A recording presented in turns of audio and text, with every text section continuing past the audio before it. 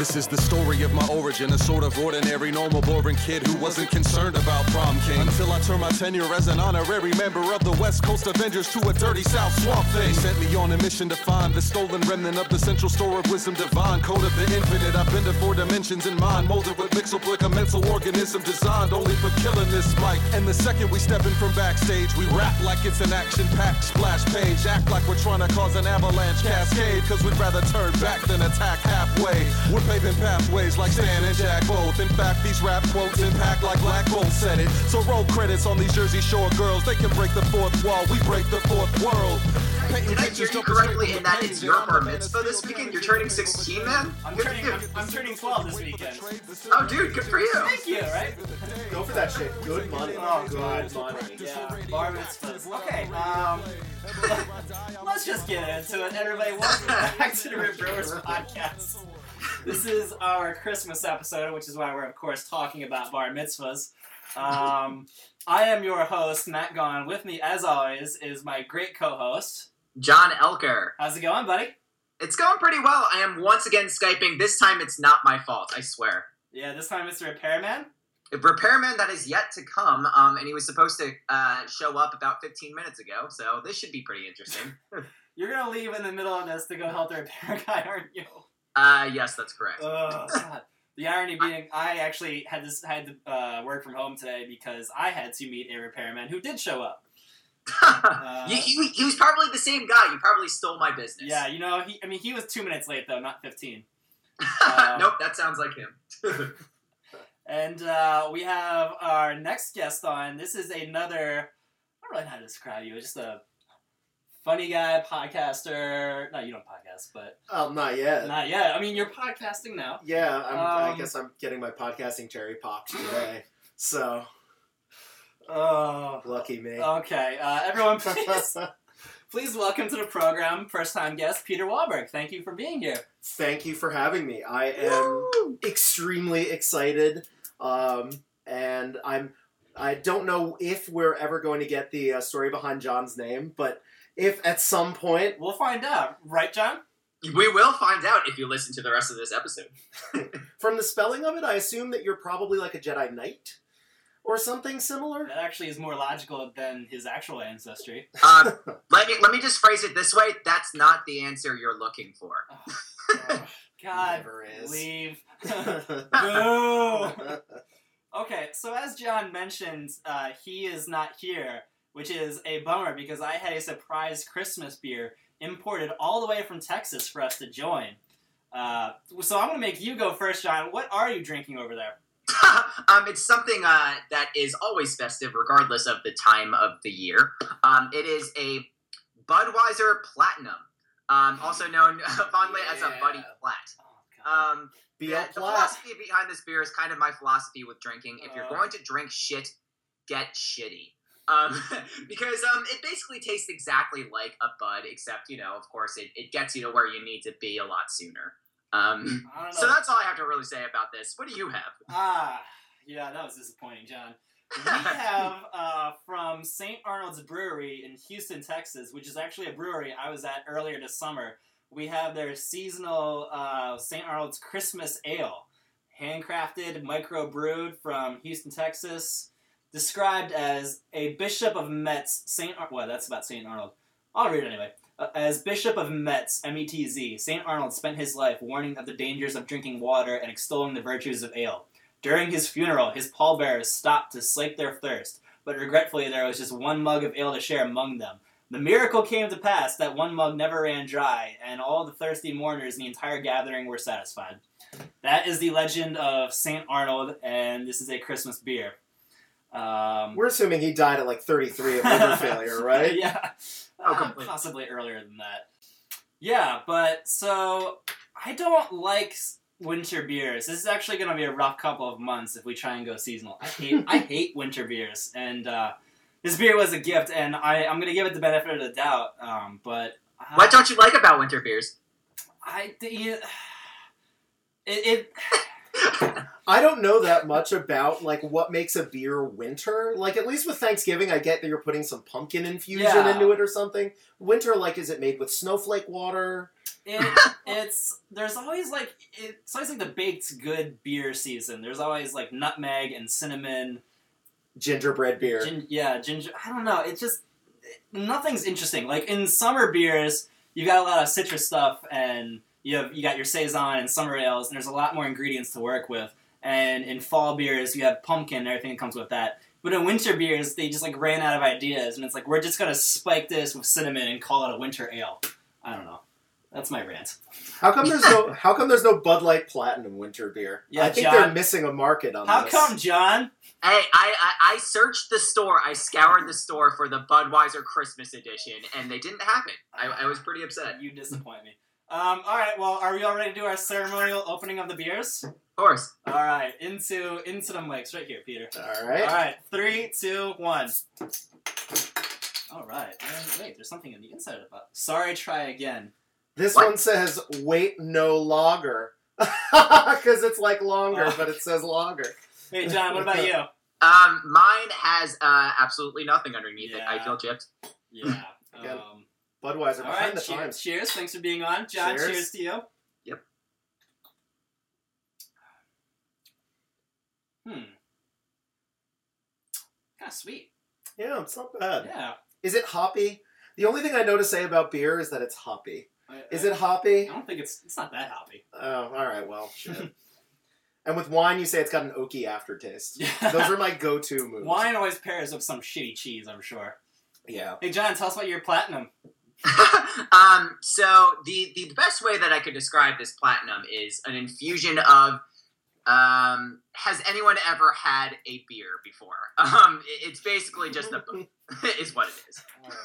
You disappoint me. We're gonna have a long talk about this. Rainwater crossed with sadness. That's the taste. And to the listeners, Peter's pun was not his own, although we're gonna get money of those, I'm sure. But the inside of the bottle cap read, wait, no lager. Mm-hmm. Mine said, sorry, try again, which is a lot more depressing, and I don't understand why. What, did they just not even want to try for a pun for you? That sucks. Maybe if you keep drinking, get on out the other side. And also, I don't know what the ABV of this is, and that's risky because there's a behind-the-scenes story about episode 2 when we drank Lagunitas. Two of you drank Lagunitas anyway. Yeah, 2 of us drank Well, no, Grant was drinking a different Lagunitas. Oh, okay. But that little Sumpin Ale was 7.5 ABV. And I drank 2 of those during, and I was starting to feel it a little bit at the end of the episode, and I forgot to eat dinner that day. And then later that night, I decided, probably because the beer was in my system, that seemed like a good time to start editing the episode, which took some time. So I also drank the other 2 leftover beers, because I wanted my fridge to not be too full, for the next beer we were going to drink. And I got very ripped on those beers. That came out of nowhere. Was not the greatest of mornings, as you can expect. So I'm going to look up on Untappd what the ABV of this is. And what was your Untappd name, if people want to friend you, by the way? It's Matt Gone 4, I think. I should double check that. But first off, Christmas Ale is an old style ale. It has 7% ABV. So yeah, I need to watch myself. So only 1.5 beers after the podcast. Yeah, only 1.5 after the podcast.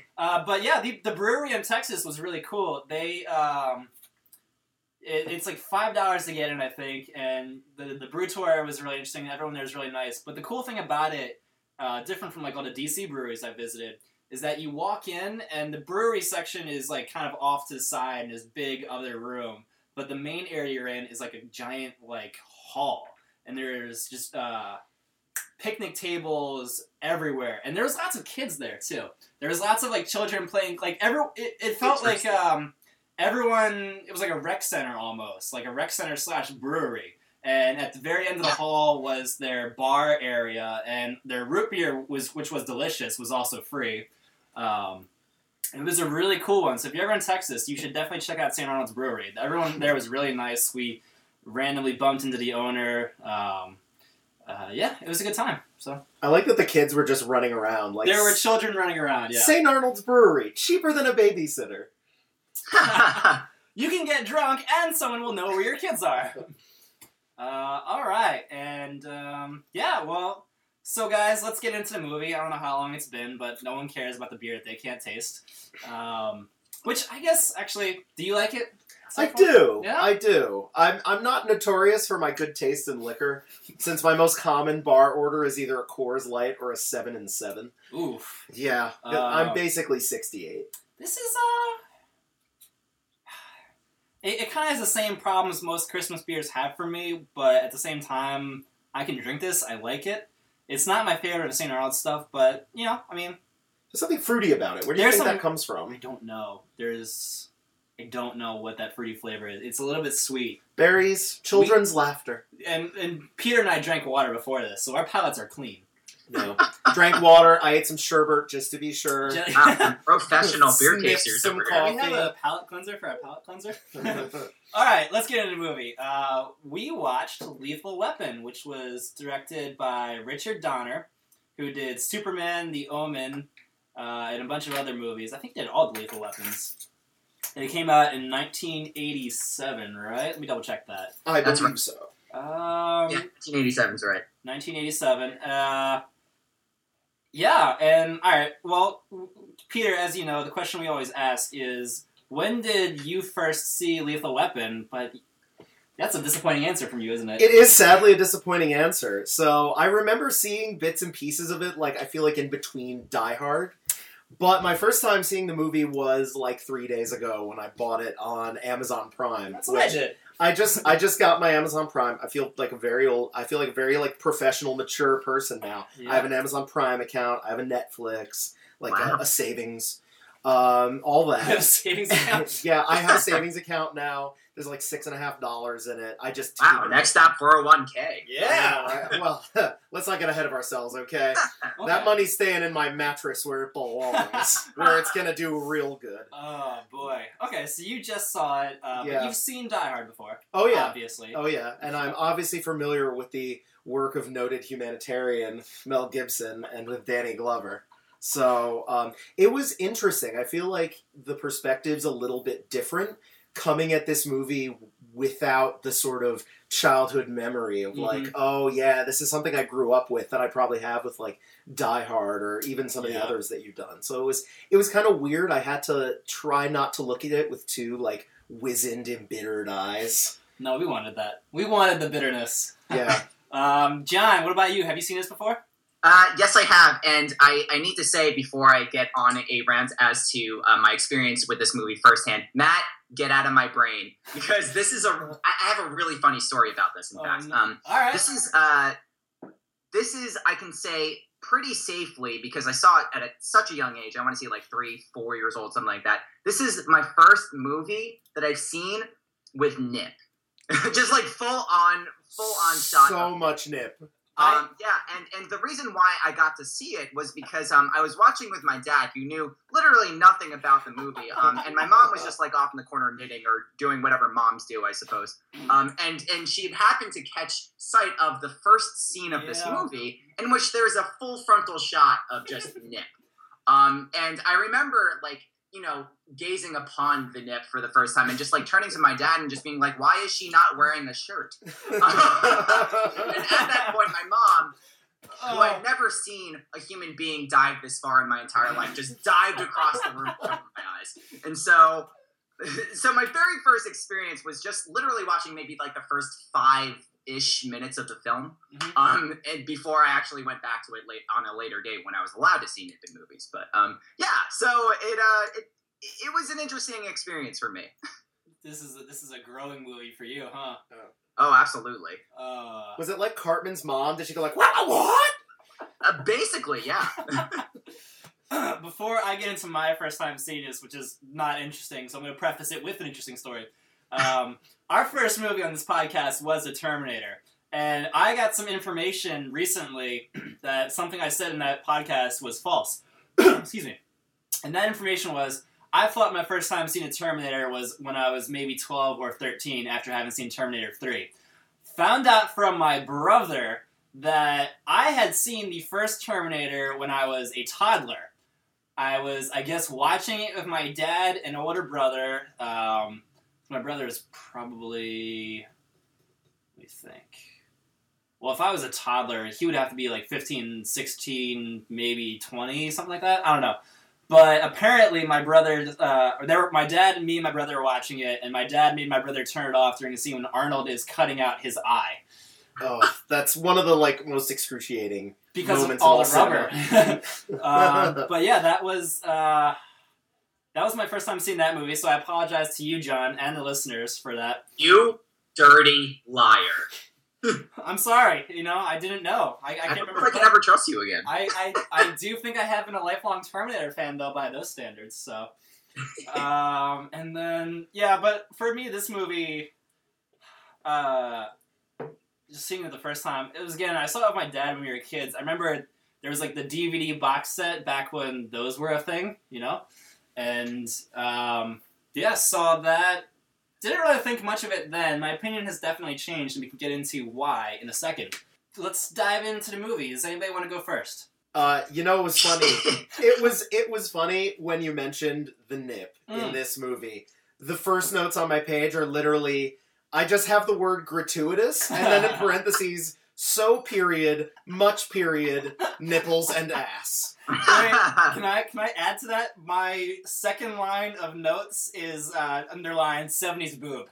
Yeah, it's definite. Well, because there's her nip first, and then immediately smash cut to Danny Glover in the bathtub with his entire family there watching him be naked. Is that a thing? Do families do that? Just sneak up on people while they're naked in the bathtub? Yeah, no. and I thought, in all those scenes in movies, there's always lots of bubbles. There's lots of bubbles in the bathtub covering up your private parts. There was 2 bubbles. I was looking. Yeah, there was Danny Glover dong all over Roger Murtaugh's family. Well, I'm actually very glad that you're bringing that up, because it makes me question the intent of this director, because there is so much of Danny Glover and Mel Gibson that you see in this film. It's a little sickening, because the very first scene that you see of Mel Gibson, I'm pretty sure you get a great ass shot of him, right? You do. Sublime ass shot. After you get Mel Gibson nip. Oh yeah, that's right. After you get Danny Glover nip. After you get Danny Glover. He wanted to establish the nipple early. It was equal opportunity nipple, There was a lot of nipple. Something else that I noticed about Mel Gibson, just as he's waking up, he's asleep, passed out, with a lit cigarette in his mouth. That's talent right there. When did he light the cigarette? How did it get there? In what circumstances did his awful trailer not burn down? There's just a lot that's left. I left the first 6 minutes of this movie. I had to watch it 7 or 8 times. I got nipple out of it, and then just a whole lot of questions. Yeah, God, this movie. Part of me actually wonders if the director didn't know how to start this film, because I would argue that the first 30 minutes of this film are literally just, hey, look, Danny Glover's old. Hey, look, Mel Gibson is suicidal. In fact, so much so that I made a count of the amount of times that characters reference those 2 facts to each other. Let me just give you the total count for both. Oh boy, I love you for this, by the way. Yes. So in the first hour of the film, the amount of times that people flat out to his face tell Mel Gibson's character that he's suicidal, 22 times. 22 times! On the flip side of that, Danny Glover being old is just 11. But that being said, it goes back to my bigger point of just, I feel like the director didn't really know what to do at the beginning of this film, because there's just so much gratuity, and the story takes a really long time to actually develop.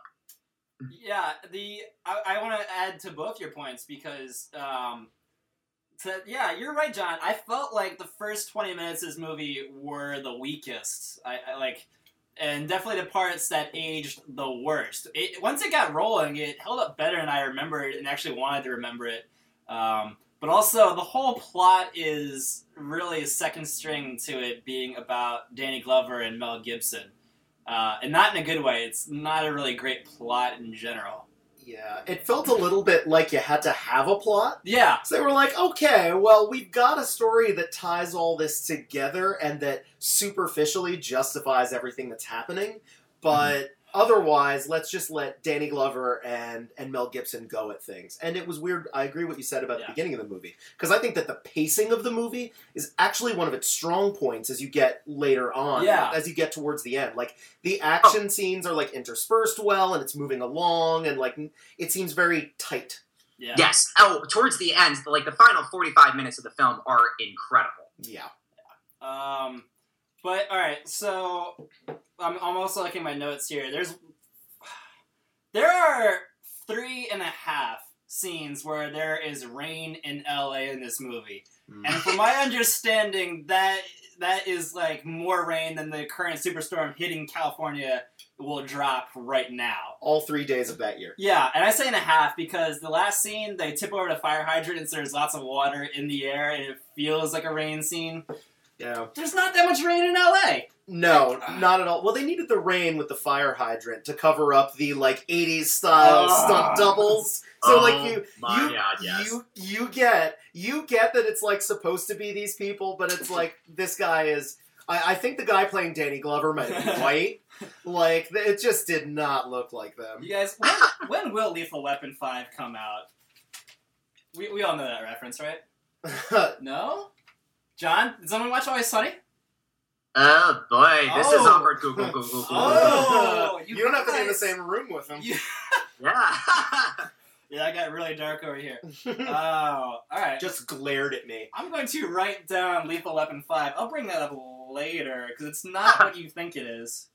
Alright, well, that kind of killed a lot of momentum. Thanks, guys. Yeah, going back to a point that was mentioned earlier, though, I do want to point out the fact of the 80s and the fact that this movie was made in the 80s. Yes. Because, in my opinion, this movie is eternally stuck in the 80s.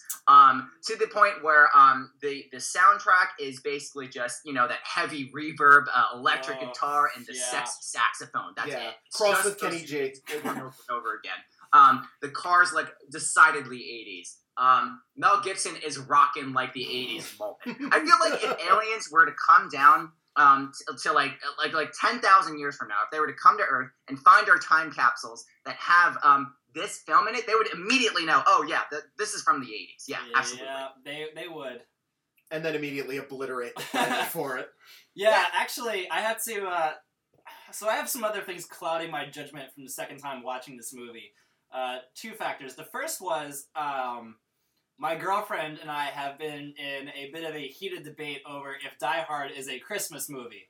So Interesting. Yeah, when did we watch it? We watched it Sunday, I think. We're recording this Thursday night. So if in the past week I have seen Die Hard, which there's a lot of similarities to, and then also I watched the movie with her, and it was a struggle for like the first 5 minutes because she was like saying, "Why is she naked? She wouldn't be dressed like that." Well, I was like, "Why is Danny Glover naked?" And then like Mel Gibson, he was hot, and I was like, "Ah."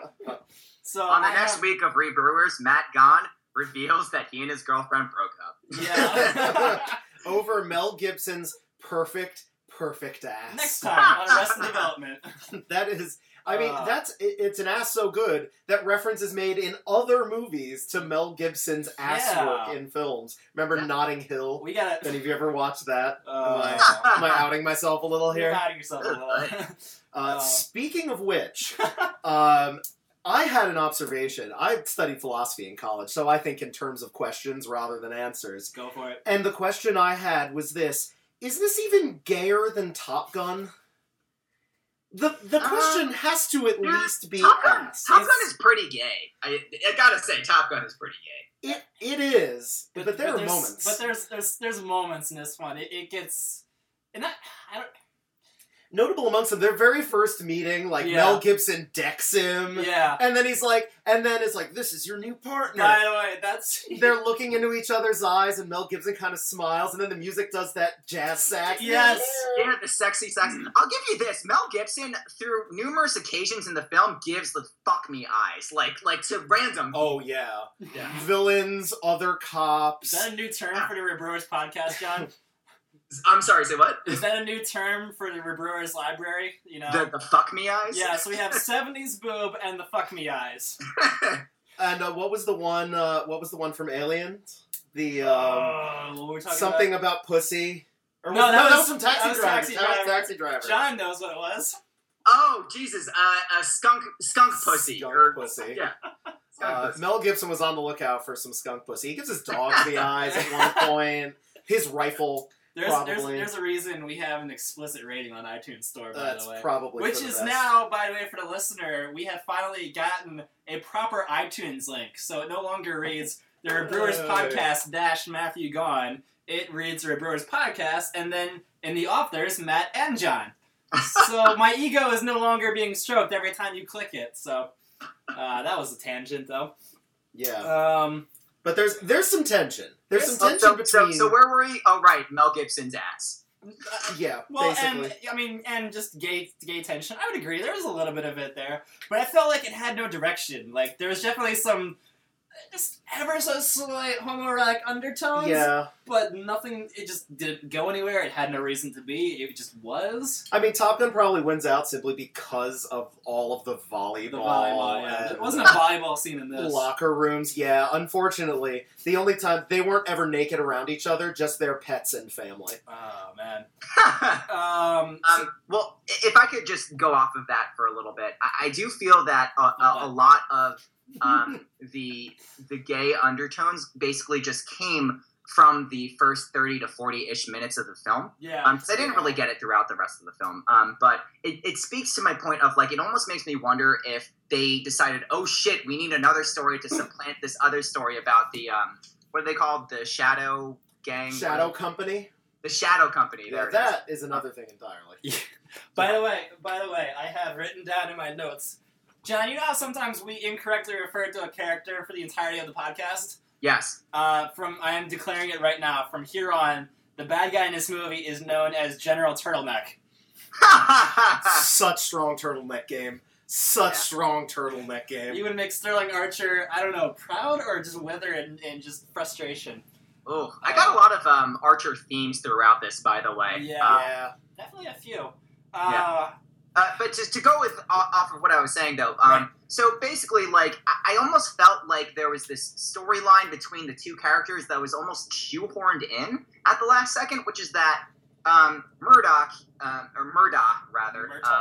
Danny Glover's character, basically mentions, yo, listen, we don't kill around these parts. As policemen, we don't shoot to kill people. I'll only shoot in the leg. He even tells the 6-year-old brat, which, by the way, we have to get into. Yes, the children. And at one point, he asks for a lot of reasons. Yeah, that was so there's so many like topical reasons. So many. There's a lot of topical shit in this movie. We watched it in December 2014. It'll become apparent why I said that later. Oh, absolutely. But so essentially, he's trying to explain to Riggs, who's Mel Gibson, that hey, listen, we don't shoot to kill. Don't be an asshole. We don't shoot to kill. And this is pretty much established only in the first 30 to 45 minutes of the film, and then they finally get back around to it towards the end, where, am I allowed to reveal the spoiler this early in the podcast? Yes, you can spoil whatever you want. Okay. At the very end, Gary Busey dies through a gunshot through both Mel Gibson and Danny Glover. Yeah, so they both shot him at the same time while standing with some right next to each other. Mel Gibson's shirtless, covered in a blanket. they're like sharing the same raincoat in the rain, and they both shoot him like standing within inches of each other. Adorable.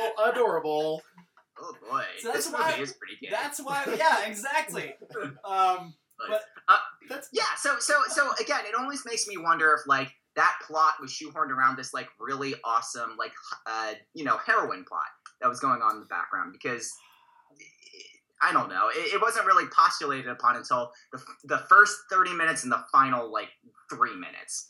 The heroin plot like did nothing for me. I don't know about you guys. No, it seemed very like it seemed so constructed and so kind of hackneyed, almost like somebody had seen Apocalypse Now and was like, I can do something kind of like this, and make them like, what if Kurtz was functional and eventually was an entrepreneur. and like expanded his business. You mean General Turtleneck? General Turtleneck. Yeah, like his name. I had to write it down specifically. Actually, I only saw him as General Turtleneck, but what was his name? I'm forgetting. McAllister. Peter McAllister. No, we're calling him Turtleneck. Yeah, no, his name's Turtleneck. General Turtleneck. General Turtleneck. And that was, I think that part of why the plot about the Shadow Company seemed so hackneyed was precisely because the villains felt underdeveloped to me. Oh, they were. The general I knew nothing about, except at one point he was here, and then a hand grenade blew him up in a car. Danny Glover's kids have more character development than the bad guys in this movie. Oh yeah, and are much more interesting as a result of it. Yeah, the only characterization we get for the bad guys is, hey, we love heroin. That's okay. Can I? So this movie was written by Shane Black, it was written by Shane Black, directed by Richard Donner. Shane Black also directed Iron Man 3, and I caught a scene in there which I think he repeated in Iron Man 3, but it's in the middle of the movie when Murtaugh, Danny Glover, finally confronts the second tier bad guy about the heroin operation, and they're talking about it, and the bad guy reveals the plot, why his daughter had been killed, and he's revealing to the cops probably why it happened, because of the heroin addiction, or the heroin operation. And then they're in a really nice house on like a cliffside in like northern LA, and then a helicopter like comes up out of nowhere, shoots the general, and there's like a scene, and then Mel Gibson's like running after the handgun trying to shoot the helicopter. Yeah. That Hilariously. was a lot like the scene in Iron Man 3. So similar situation, there's, big stuff getting revealed, and then it's in a mansion on a cliff overlooking LA, and then a helicopter attacks and blows up the entire thing and gets away, thinking it killed the heroes, but it didn't. Just wanted to point that out. I don't think that's a coincidence. Yeah, I think that actually, so apparently Shane Black was 26 when he wrote this movie. Really? So he was really young, and it feels like the kind of script that a really young writer might write. Like, you see everything he's doing in it, but it feels a little bit like he wrote the first draft, he pulled an all-nighter because he had to turn it in the next morning for class. Like, I completely agree with that. Like, not only is the plot, like, really simple and really juvenile, even, but, like, even the way that people talk in the dialogue there is no subtlety in this script. Like, again, people will just flat out tell Mel Gibson's character, hey, I've heard you're suicidal. What's up with that, dog? He's after psycho pension. Yeah. It's everybody speaks their mind throughout this film, and to this film's credit, though, regardless of all of its on the poor side writing, this has developed a lot of amazing one-liners. Yeah, one-liners that, if you ask me, like, have survived throughout this day. Oh, yeah. The one-liners caught me off guard. I really came into this movie definitely expecting, like, all right, this is going to have aged pretty poorly, but then there was a lot of moments where I caught myself laughing. I was like, well, okay, damn it. I didn't expect that. I had no idea that was where I'm too old for this shit came from. Yes. Like, really? That snuck up on me, not having seen this movie, goodness. because obviously that is a line. Being in my late 20s now, I'm kind of over the hill. I'm in my sunset years. And already? He's going back to Florida. Yeah, I've got a retirement home, I've got a condo, and... is that the retirement age for people in Florida? 20? Well, if you make it through the meth trade in good order. I'm just saying. I know. I'm just saying. Yeah, so I actually think the writing was actually really good. The construction of the script and the story editing, I guess, was a little bit what was lacking. Like, it could have used a story editor. It was too much on Riggs and Murtaugh, too much on Murtaugh's family life, not enough of the villains. Mm-hmm. And also, it really operates, as a lot of buddy cop movies fall into this trap where halfway through the movie, it feels like there are no other cops in the entire film. There is no more police chief. It's just like the two of them deep behind enemy lines. Yeah.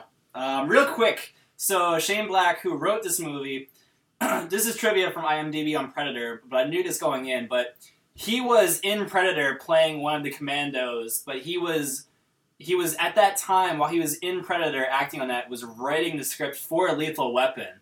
And he was only in Predator because John McTiernan, who directed that movie, wanted him nearby so he could review the script. Interesting. Yeah, and that's, I'm making, there could be some time differential there. I could be a little bit wrong, but he was in Predator, and I knew that he was working on Lethal Weapon while he was making Predator, which was, they made movies fast back then. Yeah. They made Die Hard 1 in 89 and Die Hard 2 in 90. Oh, yeah. Well, 3 of the 4 Lethal Weapon movies came in, the first 3-4 years after the series started. And then, it was pretty... I'll double check. The research that the ReBrewers podcast is known for. Lethal Weapon 1, 87, 2, 89, 3, 92, and then 4 was 6 years later in 98. And then 5, to be determined. I will talk about that later. There's someone listening right now who knows what I'm talking about and just, screaming at their phone or however they listen to it. Why don't they have a forum? Something that, we've talked a lot about the cop angle here. One of the questions I had, is Martin Riggs the worst cop in the history of all cops? What business does this man... And I actually made a list of his, I basically made his rap sheet. And I want to go through this. Things that some people might consider disqualifying for a cop. Number 1, he was an assassin, and as a result, probably a war criminal during the Vietnam War. Yes. So, obviously, comes back, joins the LAPD, shoots 4 suspects, and nearly kills another unarmed man in a drug bust. Later that day is transferred to homicide from narcotics, and then kills another suspect the next day during a warrantless search of a house. It's almost like this was written by a 26-year-old. Almost. Then there's more. Then he hurls a guy off a building. Yeah. Tries to commit suicide in the line of duty. Yeah. All that happens about that, by the way, is Danny Glover takes his hilarious 80s cell phone to the side of the road. Sorry, real quick. According to IMDb, that cell phone on the side of the road was the first ever movie cell phone.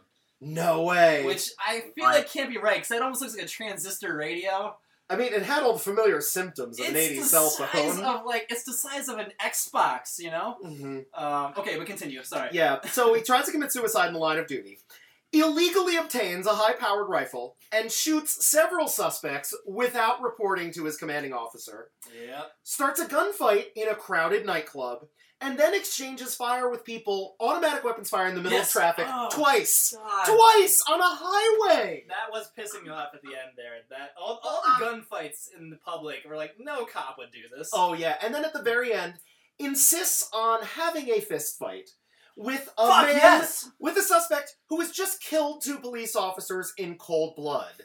And by the way, what does the LAPD do about this? Watch Commander's on the way, but until then, Sergeant Murtaugh is in command. And he's like, no, it's okay. He's got this. He's gonna punch him for a while. All that, to the listener, is, if you haven't seen the movie, it is actually pretty much verbatim what was said in the movie. They said that Murtaugh is in command, and Murtaugh is like, he'll take care of it. I take full responsibility. Let him duke it out. It was so stupid. And there's mud.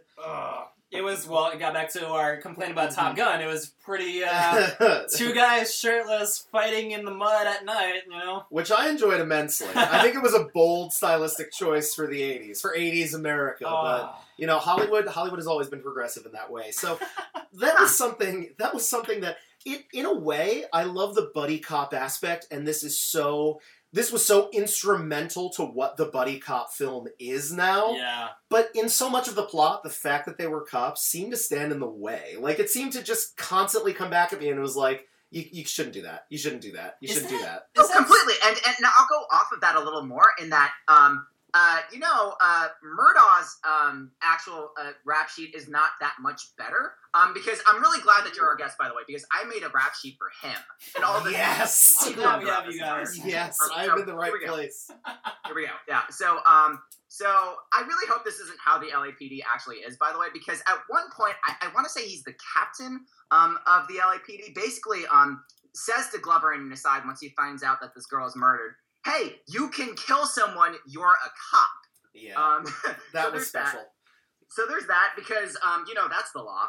Number 2, Glover at one point doesn't know. He's confused by the fact that Riggs explains to him before the jumper is going off to do the jumping and whatnot, He doesn't know what Roger means after he says, hey, you got it? And he like double takes. He's like, what the hell did you just say? Roger? What is that? Jhaan, that was one of the first moments where I like laughed out loud unintentionally. That's what I was talking about before. I was like, I don't really like this movie. Hey, that made me laugh. Continue. Absolutely. Okay, and then the kicker, which hopefully will catapult us into a huge discussion, is that he is a policeman that is trying to get a police sketch for a crime from a 6-year-old. And you've catapulted pretty well, buddy.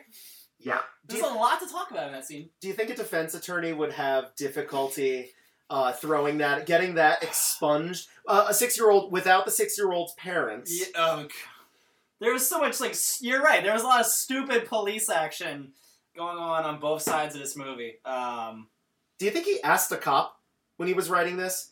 And it's possible that he either did or did not. It's possible that this is how cops in the 80s did their work. So, all right. So we need to put a plug in the kid conversation. Obviously, a lot to talk about there. But here's a question. This will be our first question I'll define the podcast as a whole. So we've basically outlined how all these cops have done things we know in real life cops would never do. This is the opposite of The Wire. This is the most unrealistic depiction of police that you can get away with. Is that something that maybe audiences just didn't really think about or know about or knew about and didn't care about in the 80s and 90s more versus now where it's like, we live in a culture where it's like, that wouldn't happen, I mean, there's so many scenes where the three of us clearly are like, there's no way in hell this would happen. And I'm not sure if it's because we're smart, if we're just more well-educated, or if Mythbusters exists, or we've gone through Eric Garner and Michael Brown and all that insanity. Like, do you think that it was just easier in the 80s to get away with just myths of police in movies, That's a good question. Right? And I will start by saying that if there is a Mythbusters Lethal Weapon episode, we need to get that shit right now and watch. Writing it down. Yeah. Well, do you want to take this first guess? Because I'm kind of speechless. Sorry, guys. So it was an odd one. I think that like so much of this movie, so much of the characters are products of sort of post-Vietnam cynicism. Yeah. I think that a big part of this is that both of the main characters were vets, but they kind of took their experiences in radically different ways, whereas Mel Gibson was this assassin who can shoot smiley faces into people with a pistol. That was a good scene, by the way. That was awesome. That was actually one of the better scenes. Have a nice day. Yeah.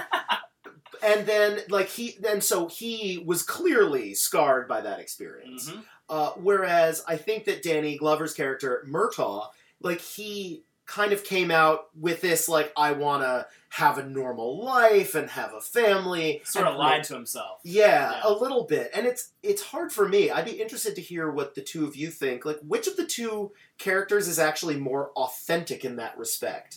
Murtaugh's kind of respect for law and order from his experiences that he eventually abandons, or Mel Gibson's shoot first, ask questions later, because that's all I've ever been good at, that's all I know how to do.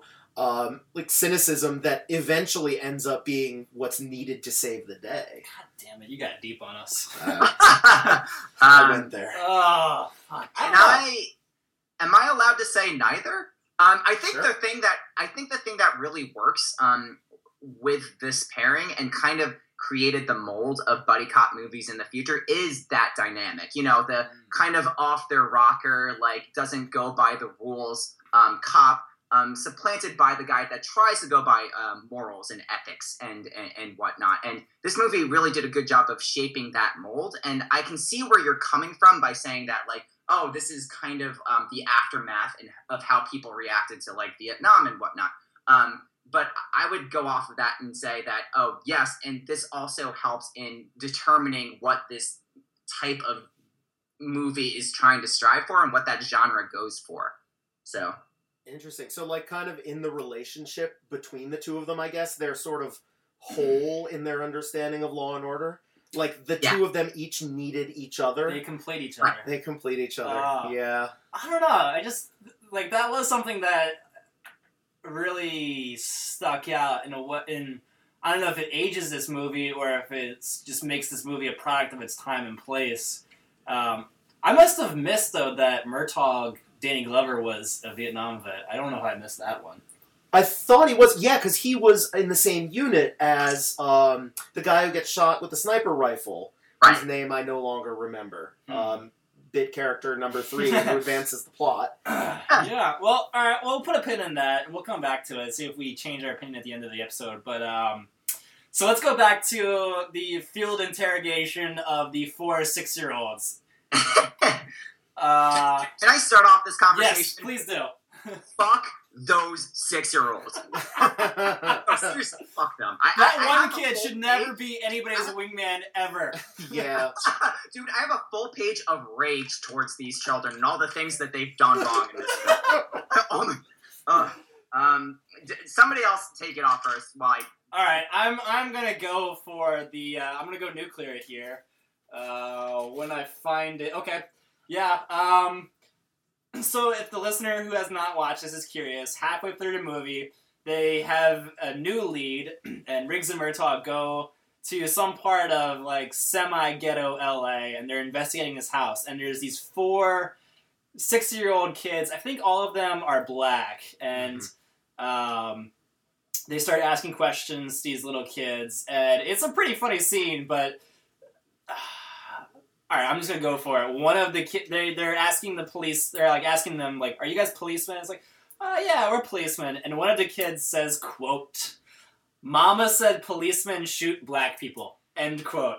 And both my girlfriend and I, we just had to kind of groan audibly. Yeah, I cringed. And obviously the Michael Brown and all that stuff going on is still a very fresh national wound. And that was actually kind of interesting because this movie is made in 1987 and that sentiment was there then. We just randomly watched it and... Oh, yeah. Oh, boy. I wondered a little bit, having not seen this movie before all of that happened, like, that seemed to run through everything that I saw throughout the movie, that kind of, like, a latent distrust for them, for the way they were doing what they were doing, that kind of came out full force. Yeah. When that kid made that statement, and I was like, oh, God, this is hard. This is hard to see. Yeah. And then, oh, God, I'm sure the scene's on YouTube. If you haven't, you should look it up. But one of the kids, Alfred, knows more than the other 3, and the other 3 are telling him to not talk to the police, and they're deflecting the questions being directed at him. But at the same time, through their process of deflection, they are giving away the answers Riggs and Murtaugh are looking for. It's really pretty hilarious. But Jhaan, you had a rant. Sure, and I'm about to go on it, and by no means do I want to underscore the tones that are brought out through the term of "Mama says policemen shoot black people." I don't want to go there at all. I just want to go off of the actions that these kids have gone through and put these cops through. So to give more context to the scene. They are about to bust this one girl who they're assuming is a suspect at one point, Dixie, a person who they assumed has poisoned this one girl before she committed suicide by jumping off a ledge. And their reaction once they see the cops is to scream at them from across the hall while they're trying to walk towards this woman's house. Hey, are you going to bust Dixie? Hey, you're about to bust Dixie right now, aren't you? Yeah, why don't you go ahead and bust Dixie? As if like, hey, why don't you announce what we want to do more to her? Yeah, why don't you try to give her that head start? Why don't you narrate the movie? That's the thing that screwed me up, number 1. Also, what did Dixie ever do to them? Yeah, seriously. Number 2, after a certain point, once they start walking towards the house explodes. And the reason why it explodes is explained later in the story, which they had to tie up a loose end, long story short. But the reaction of the kids for this house exploding is to run over at the 2 cops and essentially laugh at them. And just be like, wow, that house just exploded. Wasn't that funny? Ha ha ha, you almost died. So I don't know. And this is also the scene, too, we were referencing earlier when they're questioning Alfred, and they ask, like, could you identify him? And they're like, let's go get him a crayon and some papers or something. Like, that's their attempt to get a sketch of a suspect. They're gonna get a tall white stick figure. Well, if it's a stick figure, wouldn't he be red or green or depending on the color? Yeah, that's going to change the entire course of the investigation. Really. Speaking of which, John, you mentioned something we haven't brought up, a pretty critical plot point of this movie, which is young Gary Busey. Mm-hmm. That is correct. Nobody's brought him up. Yeah, how did you guys feel about Gary Busey? Like, now knowing who he is and looking back at him, I know him to be this, like, incredibly unhinged, like, let me sniff cocaine out of your ass guy. And so to kind of see him a little more reserved in this movie was kind of strange for me. How did you guys feel about that? Well, I was confused because he seemed really normal. Yeah. I've seen Entourage. I've seen the Amazon Prime commercials. Actually, you know Celebrity Apprentice. Peter, you talk. I'm going to bring up that commercial because we need to play it. Everything about Gary Busey is amazing. So I didn't realize this. Apparently, this was the first appearance of skinny Gary Busey. Gary Busey used to be fat, which I did not know. He apparently lost 60 pounds prior to auditioning for this role. And he was coming off of, not long before that, having been an Academy Award nominated actor. And apparently, like, this was his first experience playing a villain, which was so strange to me because I think of him as nothing but a villain in, like, either movies or even when he was on Celebrity Apprentice. Like, he was the doddering guy who was ruining everything. Okay, I'm going to play Gary Busey's Amazon Fire commercial because it's outstanding. You ready, John? Yep.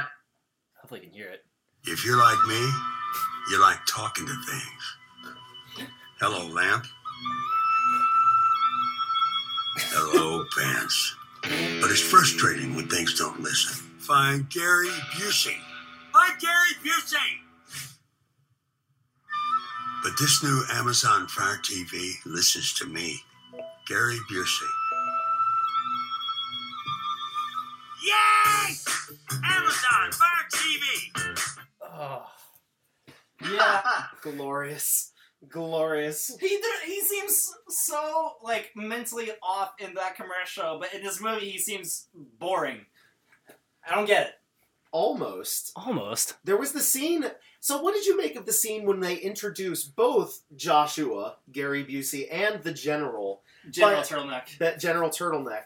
Yeah. He might be Field Marshal Turtleneck. You mean the scene with the lighter? Yeah, when the scene with the lighter, that didn't make me think that Gary Busey was a badass. He was just doing that sort of, I'm a psychopath, here's some flame under my arm thing. And the General was holding the guy in a really weird way, like he just asked to borrow the lighter. Hey, John, didn't Travis Bickle do the lighter thing in Taxi Driver?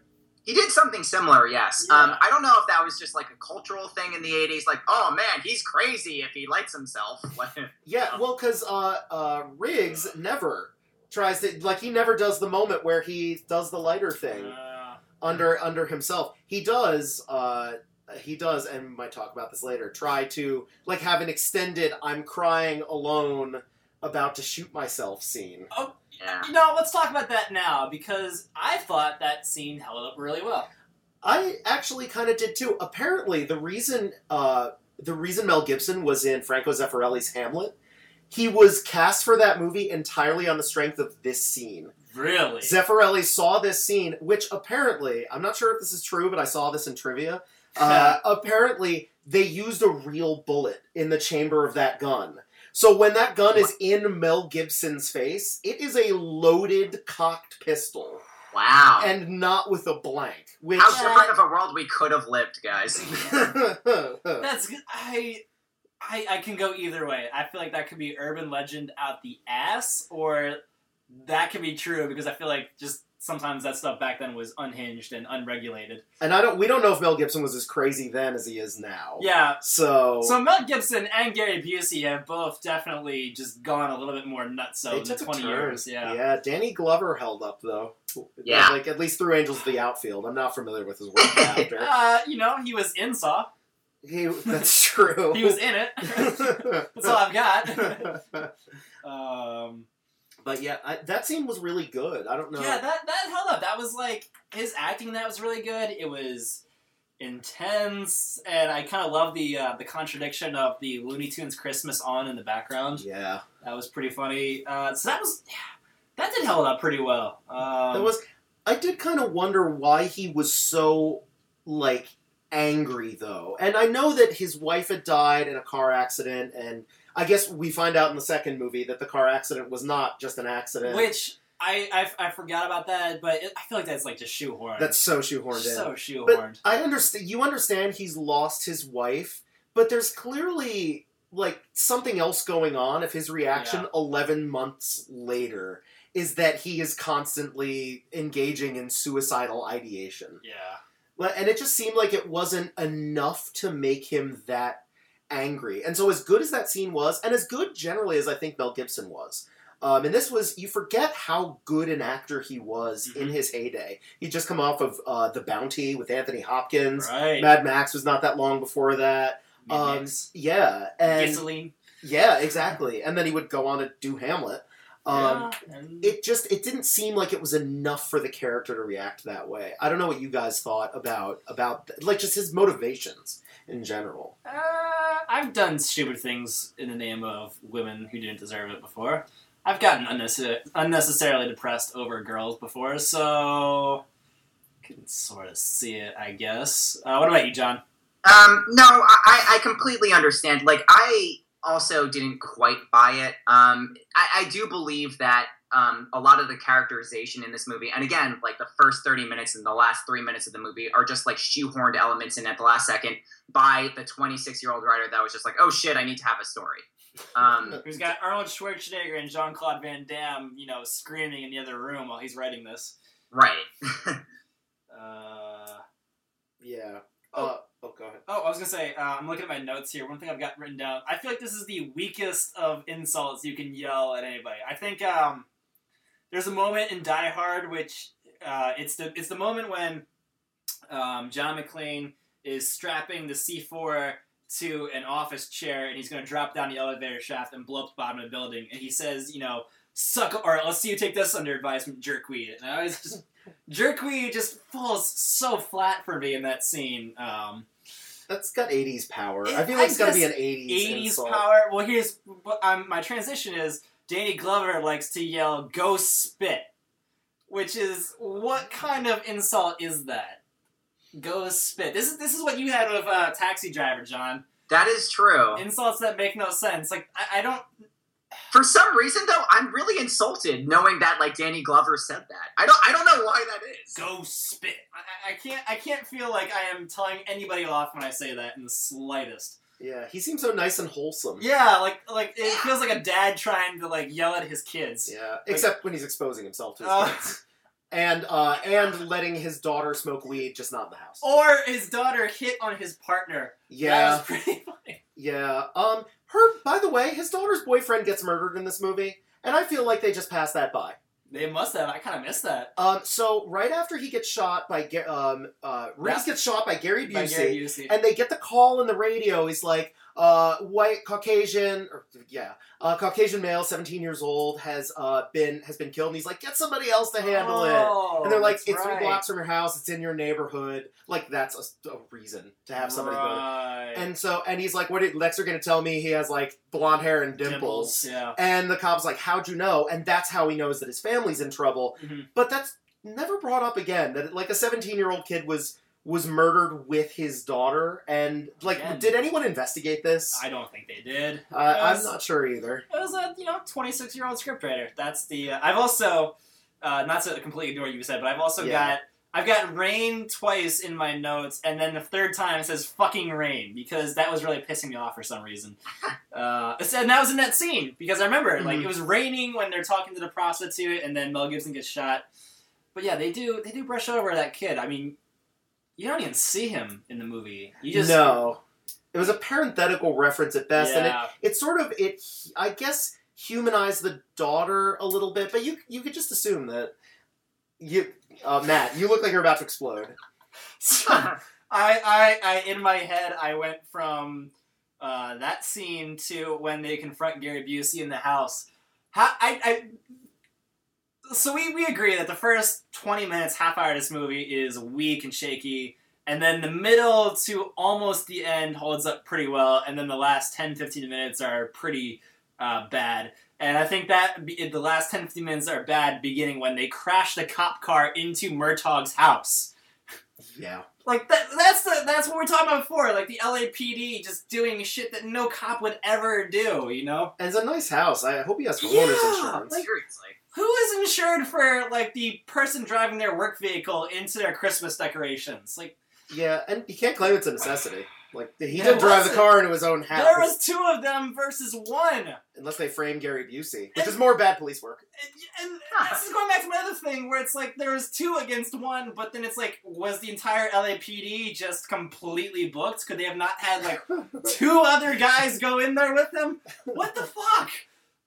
That's like that kind of, like, 80s, like, tension drama, and it was everybody cop comedy. Like, the police just disappeared in the second half of the movie. It's like in so many Bond movies when it's just like, suddenly, the last third of the movie, there's no MI6, there's no good guys, it's just James on his own. And it's like, no, in real life, any normal person would call in the fucking army. I didn't like that. I'm sorry, I got off on a tangent. Well, yeah. I mean, Jhaan, I don't know about you. I'm feeling that. I'm feeling the heat from that. Yeah. No, I'm feeling it through my computer right now, and it's not because we've been on Skype for over an hour. It's coming from that, Jhaan. I'm sorry. That was excessive. That spiraled out of control a little bit.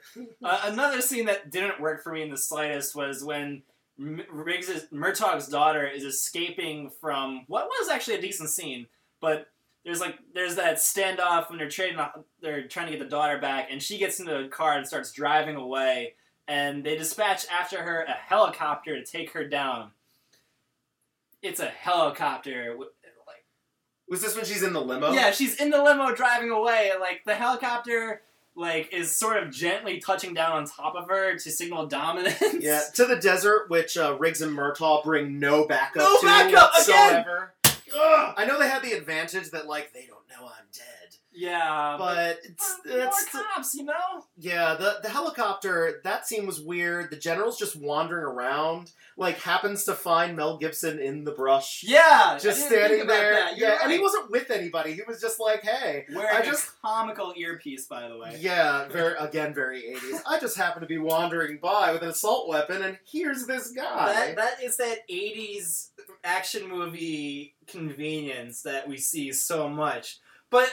And I just saw that, I just watched Die Hard, and I know I'm going through, like, rose-tinted glasses, but I feel like there was less of that uber convenience in Die Hard than there was in this, which came out, Die Hard was 89, this was 87, so maybe it learned from mistakes, but that stuff happened all the time. I don't know, what do you think, Jhaan? What do you think about the desert scene? I think that that would be a good experiment to watch Die Hard for this podcast, and then see how you feel about it after that. That seems like a risk. Yeah. That seems like a really big risk. But actually, you know, so I've just watched in the past week. I watched Die Hard with a Vengeance, Die Hard, and Lethal Weapon, and both of the Die Hards hold up better than Lethal Weapon. But I'm not even going for script issues or stuff like that. Like, Die Hard just doesn't age as poorly from its cultural stuff. So, basically, the director of the movie, the director was Richard Donner, and he was originally a TV director. And I wonder if a little bit of the reason this movie doesn't hold up is because of the fact that it feels a bit like a 3 or 4 episode story arc mashed together and edited down for time. So, like, that's where it feels like they cut out the character development of the villains, and they cut out some of the plot exposition that makes everything tie in together a little bit more. And absolutely. Yeah. Oh, sorry. Sorry to cut you off, but yeah, no. I do agree in that a lot of the story arcs in this do feel episodal. Like, it doesn't really feel like it's throughout the entire movie. I do feel as though a lot of ideas and stories throughout the movie kind of carry over in snippets and not throughout the entire film. Yeah, I would agree with that. Yeah, Riggs and Murtaugh's friendship is given as much time as it needs. Murtaugh's family, it's given as much time.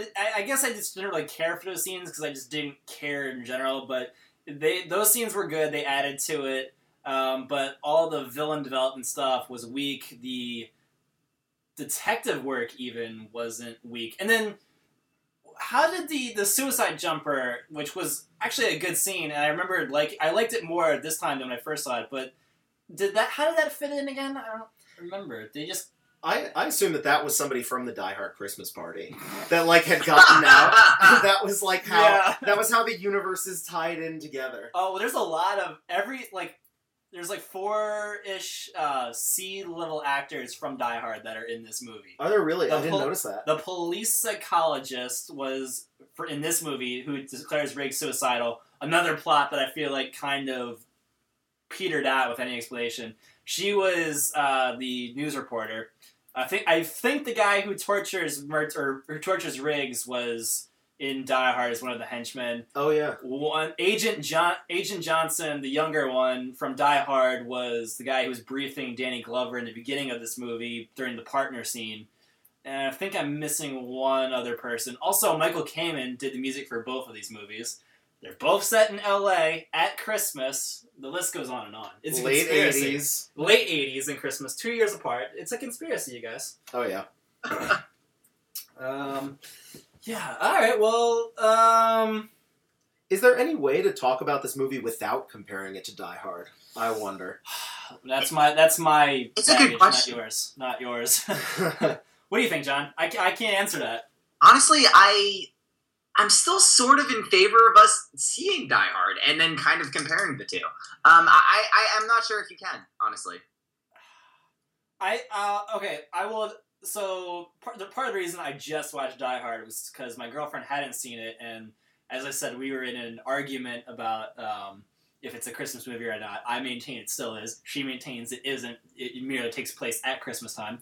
She's wrong, by the way.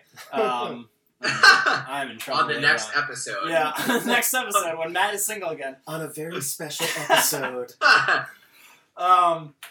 Where was I going with that? Oh, so I just watched it to show her, and then she just happened to be around when I was watching it for this podcast, and she actually said she liked this one more, that there was more of a story, and watching them back to back, she's got a point. There's more of a story in this one, but there's also, these are two very different movies, you know.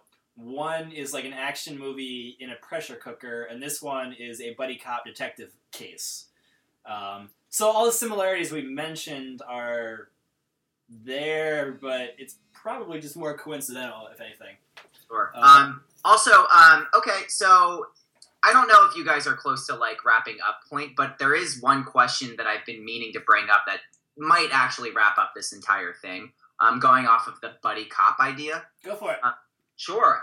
So I think we would all agree that this is one of the first instrumental films in kind of laying out the guidelines for what you're looking for in a buddy cop film, right? Would you say that this is your favorite buddy cop film? And if not, what is your favorite? Well, wait. Okay, all right. Let's answer these questions one at a time. Your first one was this instrumental in making a buddy cop film? Oh, no. It's just, is this your favorite buddy cop film? And if not, what is? Oh, okay. Do you have an immediate answer to that?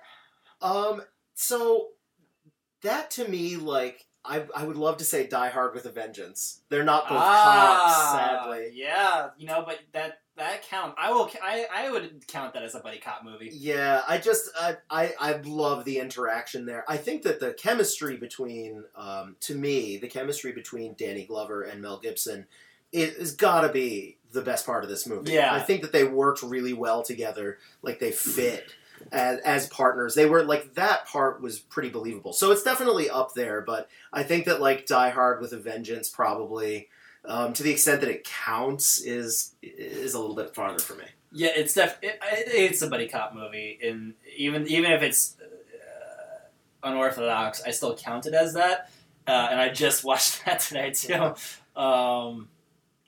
I don't know. I don't really like the buddy cop genre too much. Ooh.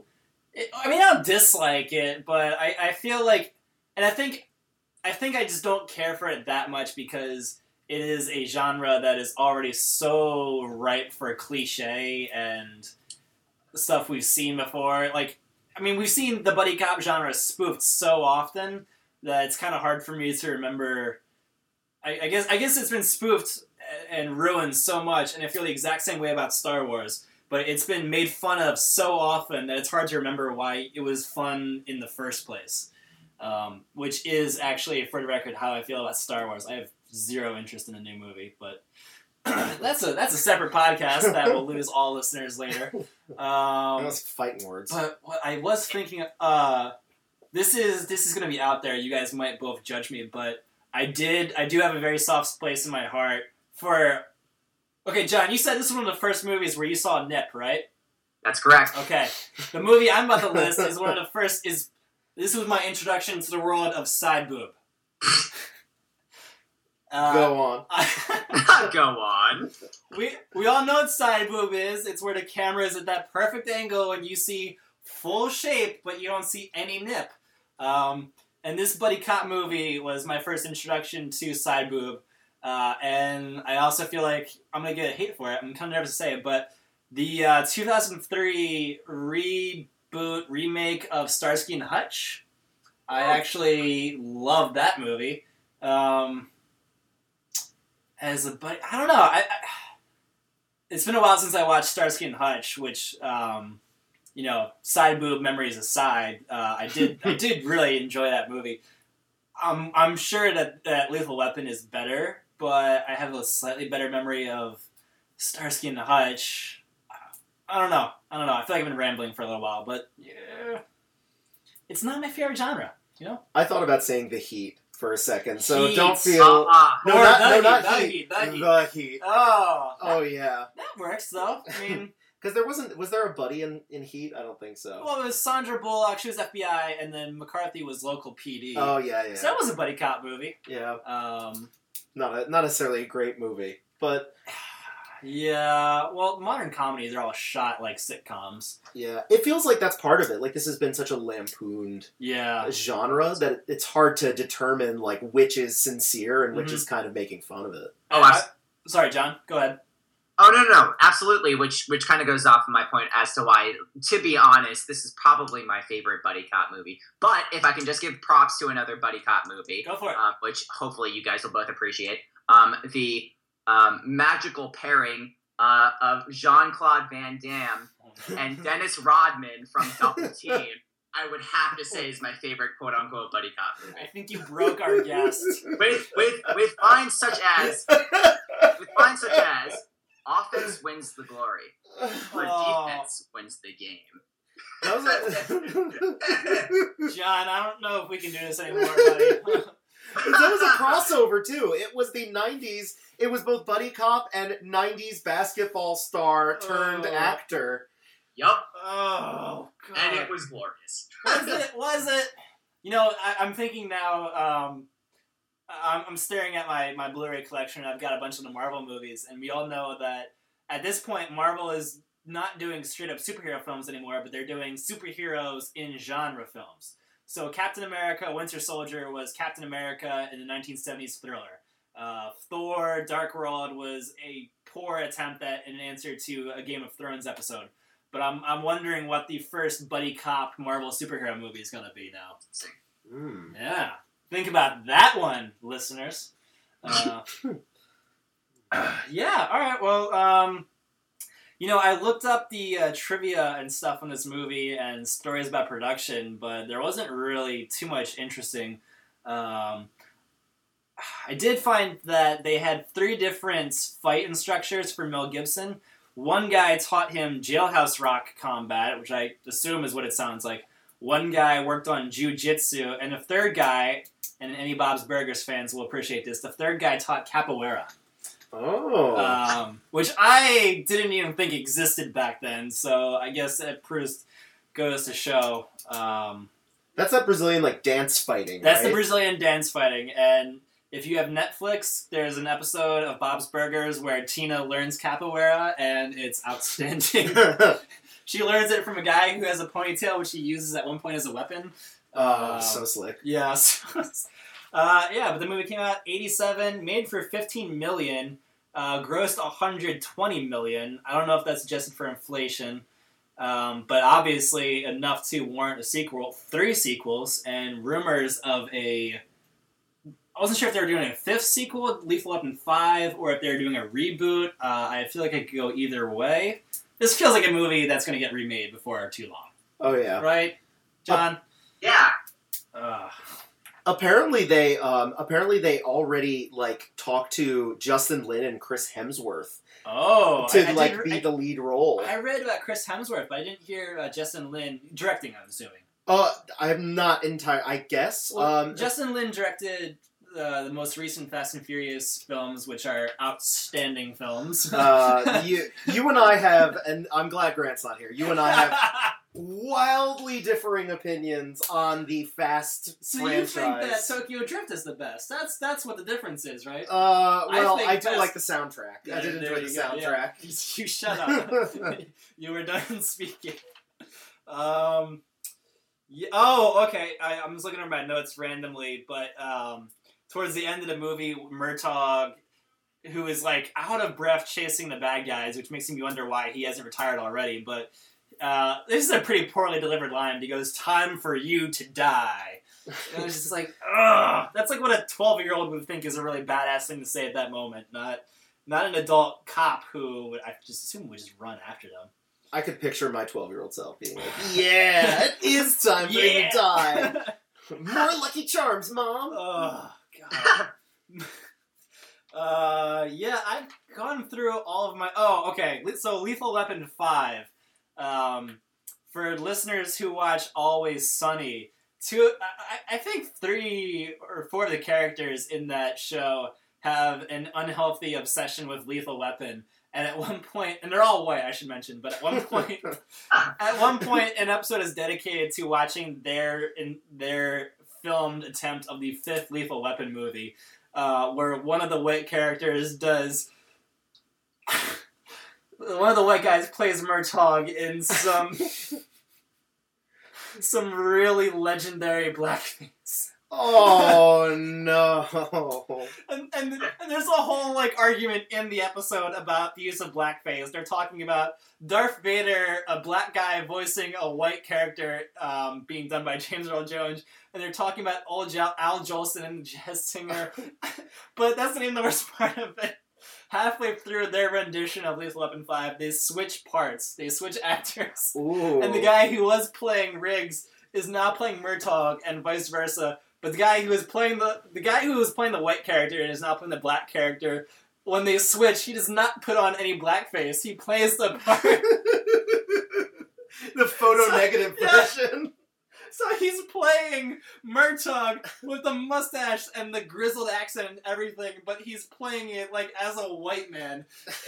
I don't know what episode of Always Sunny it was. It was legendary, it was hilarious, and it was dark in the way that only that show can be. You absolutely need to look it up. And Frank Reynolds, played by Dan DeVito, is a corrupt Indian chief who plans to taint the... Just I don't want to run any more of it. Final thoughts. John, do you have anything else you want to add? After that. Yeah, I'm sorry. No worries. I think I have got one kind of overall view of this film, which is that yes, there are a lot of there are elements that keep it grounded within the 80s, but I think it's such a fun film, and there are so many awesome one-liners that it does withstand the test of time, and that I think that this movie is watchable simply due to its entertainment value, and it kind of trumps every other aspect of the film. That's what I would go. All right, Peter, what were your thoughts? Final thoughts? Yeah, I totally agree. I think that despite seeing the movie for the first time so far after the not only the filmmaking techniques but the cultural space of its intended audience, they just seem to be having so much fun. Everyone who's making this movie seems to be have so much fun being in the movie. It's a little bit infectious. They're really into this, and they're really just getting into the character. And so that ultimately, that and the interaction between the two leads, it definitely kept it going for me. Like, this was not remotely a chore to see this movie, even with the kind of plot issues, and even with the first 30 minutes. Yeah, I think I agree with both of you guys. I think one thing I did want to bring up, I forgot to mention this before, but the music doesn't hold up for me, though. It is so 80s. There's just sax or just weird reverb electric guitar, which, there's a reason that's not in movies anymore. But then the Michael Kamen stuff, which was similar to Die Hard in its own way, but that did hold up pretty well. But the music didn't do it for me, and I think that's a reason I actively disliked it when I saw it as a 14-year-old or whatever. But yeah, I went into this expecting to dislike it and to make fun of it a lot more than I did, and it does hold up despite of the things that shouldn't work still. I think the plot is weak. I think that they are just grossly... They want to have their cake and eat it too with two things. With like the mental illness, like there's so many suicide stuff that they get a little, if with, and then smoking, there's lots of times where it's like, well, everyone's going to smoke nonstop, but we're going to still mention how smoking is unhealthy.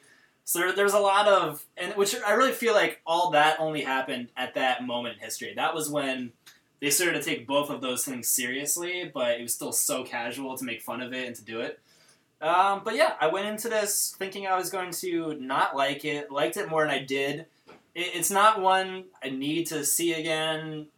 But, I'll see it. I mean, I'll watch it if it's on, or if anyone else wanted to watch it, I wouldn't, say, no, we can't do it. I don't care enough, but it's better than I remembered it, and it's better than I initially gave it credit for. So, I would say, yeah, you should definitely check it out at some point if you get the chance. Alright, well, Jhaan, anything else you want to bring up? No, I think that's got it, man. Alright, cool. So, Jhaan, why don't you, before we wrap up, how about that Bud Light Platinum? How you feeling on that? I gotta say that it accomplished its task, which is to, get us to where we need to be.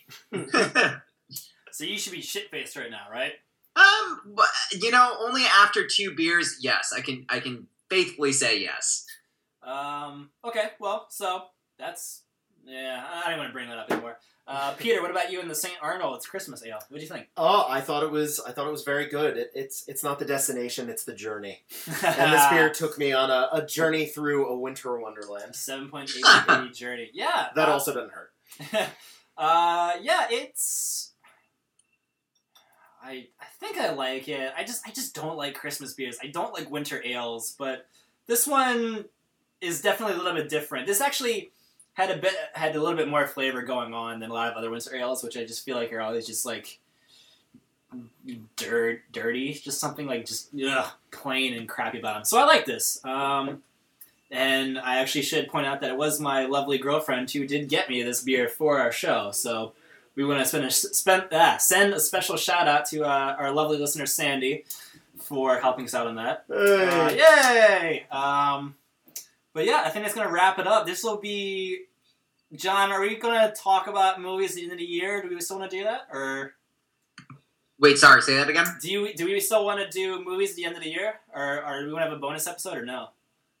Yeah, absolutely. All right, well, then this isn't our last episode of 2014, but this is our Christmas episode, so thank you for being on, Peter. Merry Christmas. Yeah, Merry Christmas. Happy holidays. Good Happy Kwanzaa. Holidays. Happy Hanukkah for all you heathens out there. Have a non-denominational winter greeting from us at the ReBrewers. And yeah, as I said earlier, you can find us in iTunes. We are now the only ReBrewers link that shows up. We are on SoundCloud. We are on Facebook. We are on Twitter at ReBrewersPod. You can find me at TheMattGone. You can find Jhaan at Johnny on the Spot. Right, Jhaan? That's correct. Spelled Jhaany on the spot. And Peter, for those of you who are not lucky enough to be your Facebook friends, do you have a Twitter? I do not have the Twitter. Oh, wow, you Jason Mantzoukas. Yeah, come on. You'd need a Twitter of all things. Right? I feel like probably 140 characters is about the limit of what most people can tolerate. So. I like it, though. It frequently makes me just cringe and laugh. It's some weird combination of both. But you have trivia nights in DC. Do you want to promote that at all? I do. Sure. Why not? Why not? Promote something. Why not? So there is this bar called The Pinch in Columbia Heights on 14th Street. It is kind of like what would happen if like some of your creepy uncles opened a bar. Which I love, and we do trivia nights there every Wednesday at 8 p.m. and it is mediocre, so everyone should come and you can. That should be a 2015 resolution for our listeners, is to come to your trivia. I think so. Thursdays are hard for me. The struggle's real. Yeah. Alright, well, I think it's going to be it, but seriously, all your listeners, have a happy holidays, have safe travels, and if you want to gift us with something special to ReBrewers, you could like us on Facebook, and you could tell your friends to like us on Facebook, or subscribe, or just in general, get the word out there. That would be an awesome gift for you, and or from you, and for you, from us, we will continue to do great podcasts. So, once again, Peter, thank you. Jhaan, thank you. And to our listeners, Merry Christmas and Happy New Year. And happy holidays. We taking aim at major labels for practice. We're radioactive without the radio play. And before I die, I'ma get my final tour, holding the hammer of Thor, standing on the shoulders of Devil Dinosaur. We take the stage, write rhymes to fill a page, cause the music we made is bringing in the silver age. This is beyond the golden age of graphic comic books. Rock for people sick of the direction that the genre took. And Adam Warrock is rocking the mic. And Tribe One got it locked in my binocular sight. Damn right. For all the people saying back in the day, the silver age is here to bring back what Stan and Jack made. Get up.